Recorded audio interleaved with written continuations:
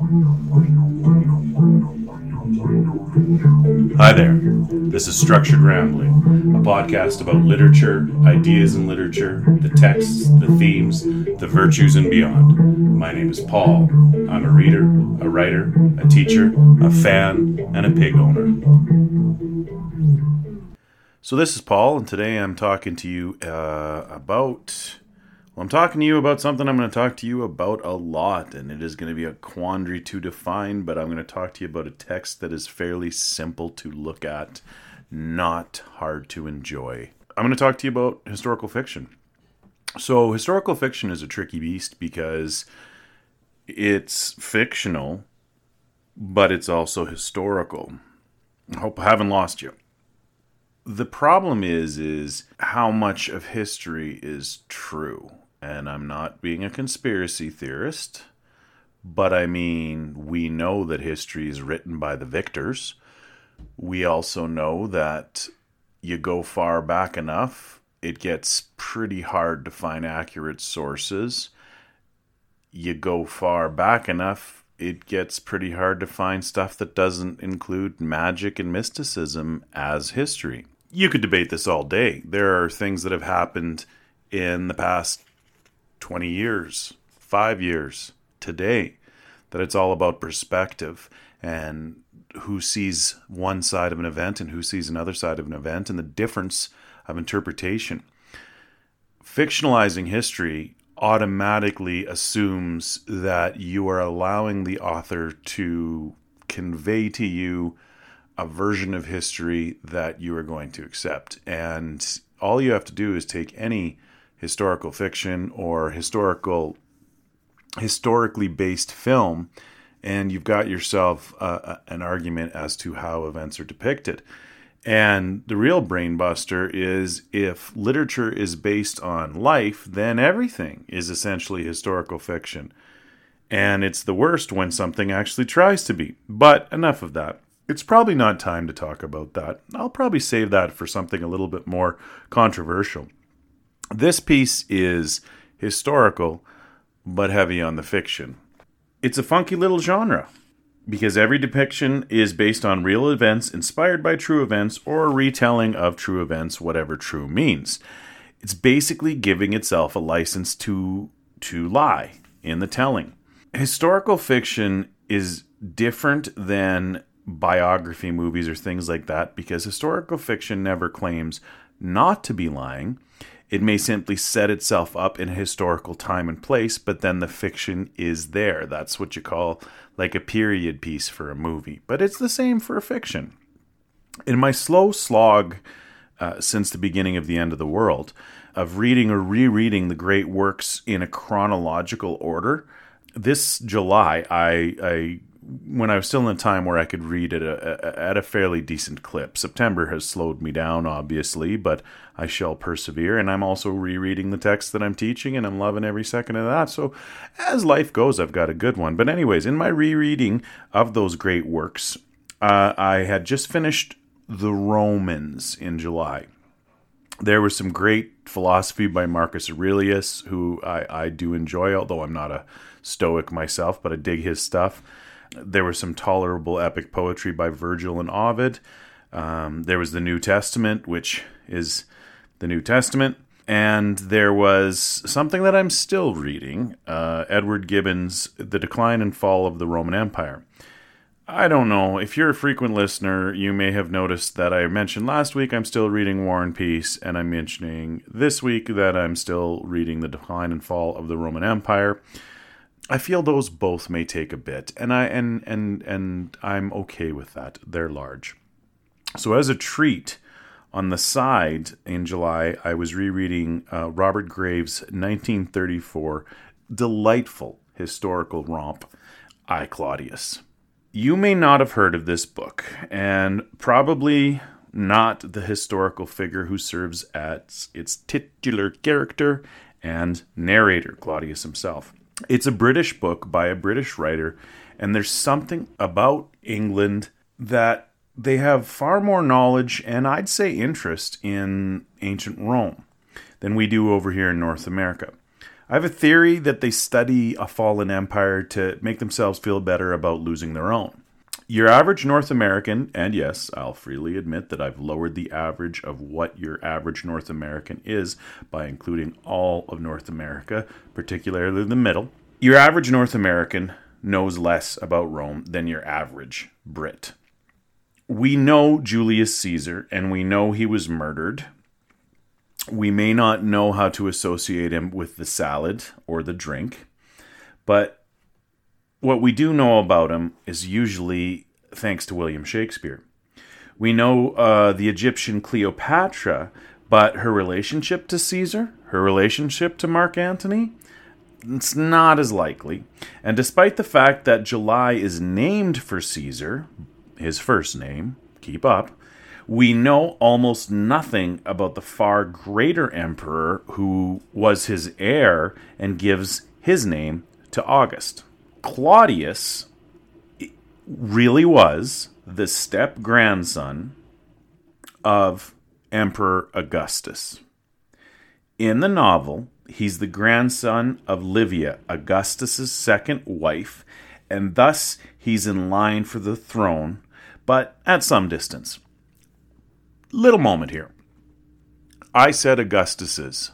I struggled with what to choose to say there, because Augustus, like Jesus and any other Julius, old historical name, ancient names typically is a definer in any style manual you look at, like the Oxford Style Manual or the Chicago Style Manual or the Canadian Style Manual, says you do not need to put another S after the apostrophe of a possessive of such names. But how does one speak it and show possession? He's Augustus' step-grandson. It's tricky. So I'm gonna err on the side of silliness, and but it's what we most do, and I'll say Augustus's.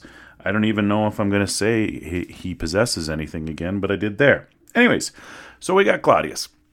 Claudius is the step-grandson of Augustus, and so is related to Tiberius, his uncle. He's got a brother named Germanicus, a nephew named Caligula, perhaps you've heard of him, as well as the women and children who are all real people of history. I'm not skipping over the women and children. They're important too, but this is the list of men who are emperors at some time or another in history and in this book.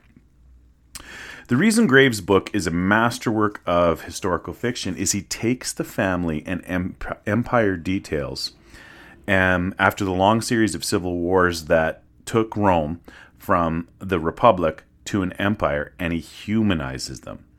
Augustus, Rome's first real sitting emperor. Caesar didn't really get to be emperor. He, for all intents and purposes, was, but got murdered, and then there was a civil war that Octavian, who became Augustus, won, and thus got to sort of reap the rewards that Julius Caesar had sown. Reaping and sowing. Good, yes, got it. So Graves humanizes Augustus.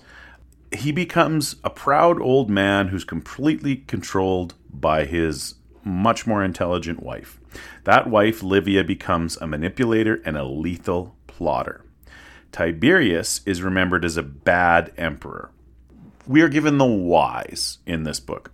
Caligula, who is remembered as a sociopath, is depicted as a sociopath, but we are given some of the rationale as to why. He humanizes history. Graves gives us little details as to why people are the way they are, making them fully formed characters.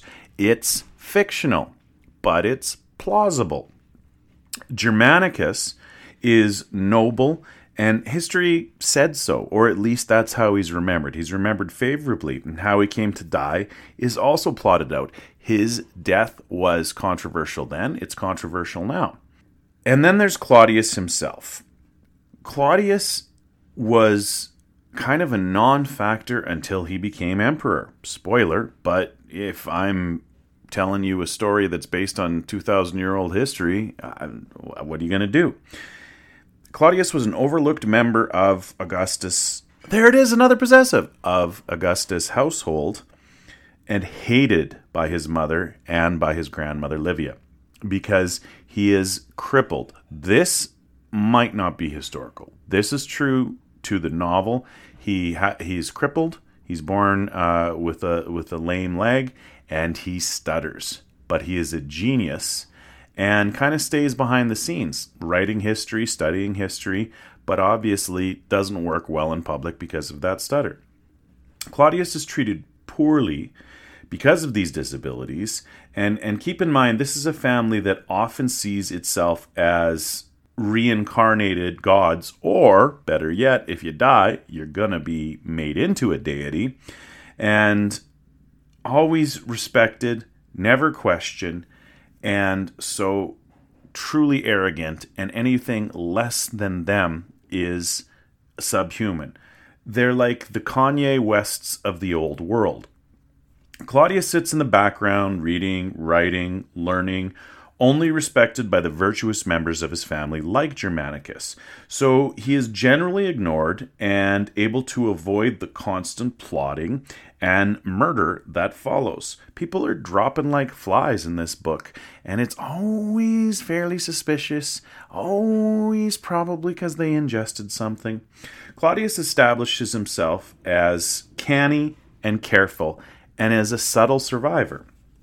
The structure of the book is generally a detailed account of history, and mostly an overview. There's a lot of bird's eye view storytelling to this. Of the reign of Augustus, then of the reign of Tiberius, then the reign of Caligula, and then at the end of the book, Claudius himself becomes emperor. There's even a sequel, Claudius the God. But it's given flesh by each character being a true personality, especially the dark empress Livia and the sadistic Caligula. Graves knows the history of the early empire so well, and he makes great use of resources to do it, but he spins a good yarn, and he writes the heck out of this novel. He doesn't just do history. Everything comes to us from Claudius's interpretation, but at the same time, Claudius's did the same thing again, got that little hook apostrophe there. But anyways, it comes from Claudius's interpretation, but Claudius doesn't out and out say things most of the time. He implies. By 30 pages into the book, you see Augustus is kind of past his prime and kind of a dote-eating old man. You see Livia as not somebody to be trifled with. And I don't think Caligula is even born by then, but Caligula, you very quickly go, this kid's going to be a problem. With most historical fiction, and with films claiming to be historical, you've got to take the amount of artistic license into consideration. For the sake of the narrative, Braveheart is on the same level of history roughly as the Flintstones. Graves' novel and its sequel are about as historical as you can ask. He just takes what really happened on what the sketchy, sparse, and biased sources show, and he fills in the human element as he sees fit, but still tells you the history. In fact, you can read this book in parallel with reading whatever quote-unquote true history of Rome you read, and I think you can't really, there's very few times you get confused. The death of Germanicus is maybe one of them, but then that's where the bias and the confusion are. He can only do so much. Here's the sort of point where he must invent for the sake of the narrator, for the sake of the narration, for the sake of the narrative. We know Germanicus was set to replace Tiberius as emperor. Germanicus was a successful campaigner and very popular with the army, which is just basically a straight line to the throne in ancient Rome. He died of a suspicious sickness. He was probably poisoned.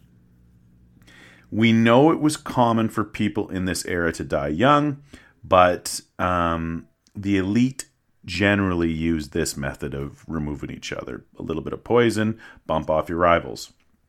Graves makes Empress Livia the great poisoner of this story. She's always manipulating something behind the scenes.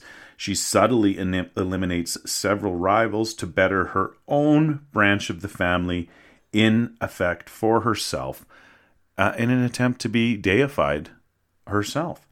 The death of Germanicus is one of the only moments where I know for sure Graves is caught between two questions, because there are differing versions of where he died. Some Germanicus died in Germany. I know that sounds obvious, but you take that kind of a name after you've triumphed there or something like that. Graves has Germanicus in the east. His house is succumbing to these curses and spirits, and there's dead chickens and a mysterious illness plaguing him. It is implied that this is the work of the child Caligula, Germanicus' own son, already off to the start of his sadism. And at one point, right before she dies, Empress Livia actually tells Claudius who she was responsible for poisoning and who she wasn't, and she didn't do Germanicus in. Some historians, like I said, have Germanicus dying in the west, in Germania, on campaign. It's a mysterious death, probably poison, yes, and his ambitious wife, Agrippina, is, even though she's the mother of Caligula, but she gets placed kind of against him, and this is all a continent away from where Graves says it. In both cases, Agrippina ends up on the bad side of Livia. Caligula is probably behind it. But in the German version that are in some of the historical annals, Caligula isn't even there at the time. Let's not forget that though the Roman sources were better than some of the forthcoming medieval sources, they're still sources of 2,000 years ago as well. What Graves does masterfully in this book is broad sweeps of history, and then he sort of tightens up on one to have dialogue characters interacting, and that's kind of fun. It's a masterful game he plays. He presents the epic to advance the history, but when necessary, he hones right in on Claudius's personal interactions with these giants of history. Late in the book, when his grandmother Livia is very old, they have two interactions that are given to us mostly in full. One of them I've already alluded to, or I guess I didn't allude to it, I told you directly about it. Livia shares all of her secrets with him, hoping to exploit his help for her end goal. In another, she reminds him of his oaths to her. These are tender, crafted moments showing us that Robert Graves is capable of much more than just accounts of dates and events. Let's keep in mind, the man was, first and foremost, a poet. Well, maybe not foremost, but definitely first. First and somemost, a poet. So, is that the best way to write a historical fiction? Really lean heavily on the history? No. Graves understands that it is a show don't tell game. And if you give in too much to your research, you are going to alienate your audience, bore your audience, and make them go, well, why aren't I just reading a history book? But you can tell your audience not enough. Sometimes there are references made in historical fiction to things going on in the bigger world that are well known to experts of that historical time. Things like the Crusades, maybe, or the Muslim invasion of Spain, or whatever. Yes, those are both medieval. I will not apologize for probably the most historical fiction I read and know about being medieval. It's my stuff. Coming after Rome, I'm going to get excited about it. But it is a tricky game to balance craft and history. I, Claudius, Robert Graves, 1934, holds up just fine. Totally encourage you to read it. This is the first of many asides in the structured variety of structured rambling to talk about historical fiction. Thank you for listening. I'll talk to you soon.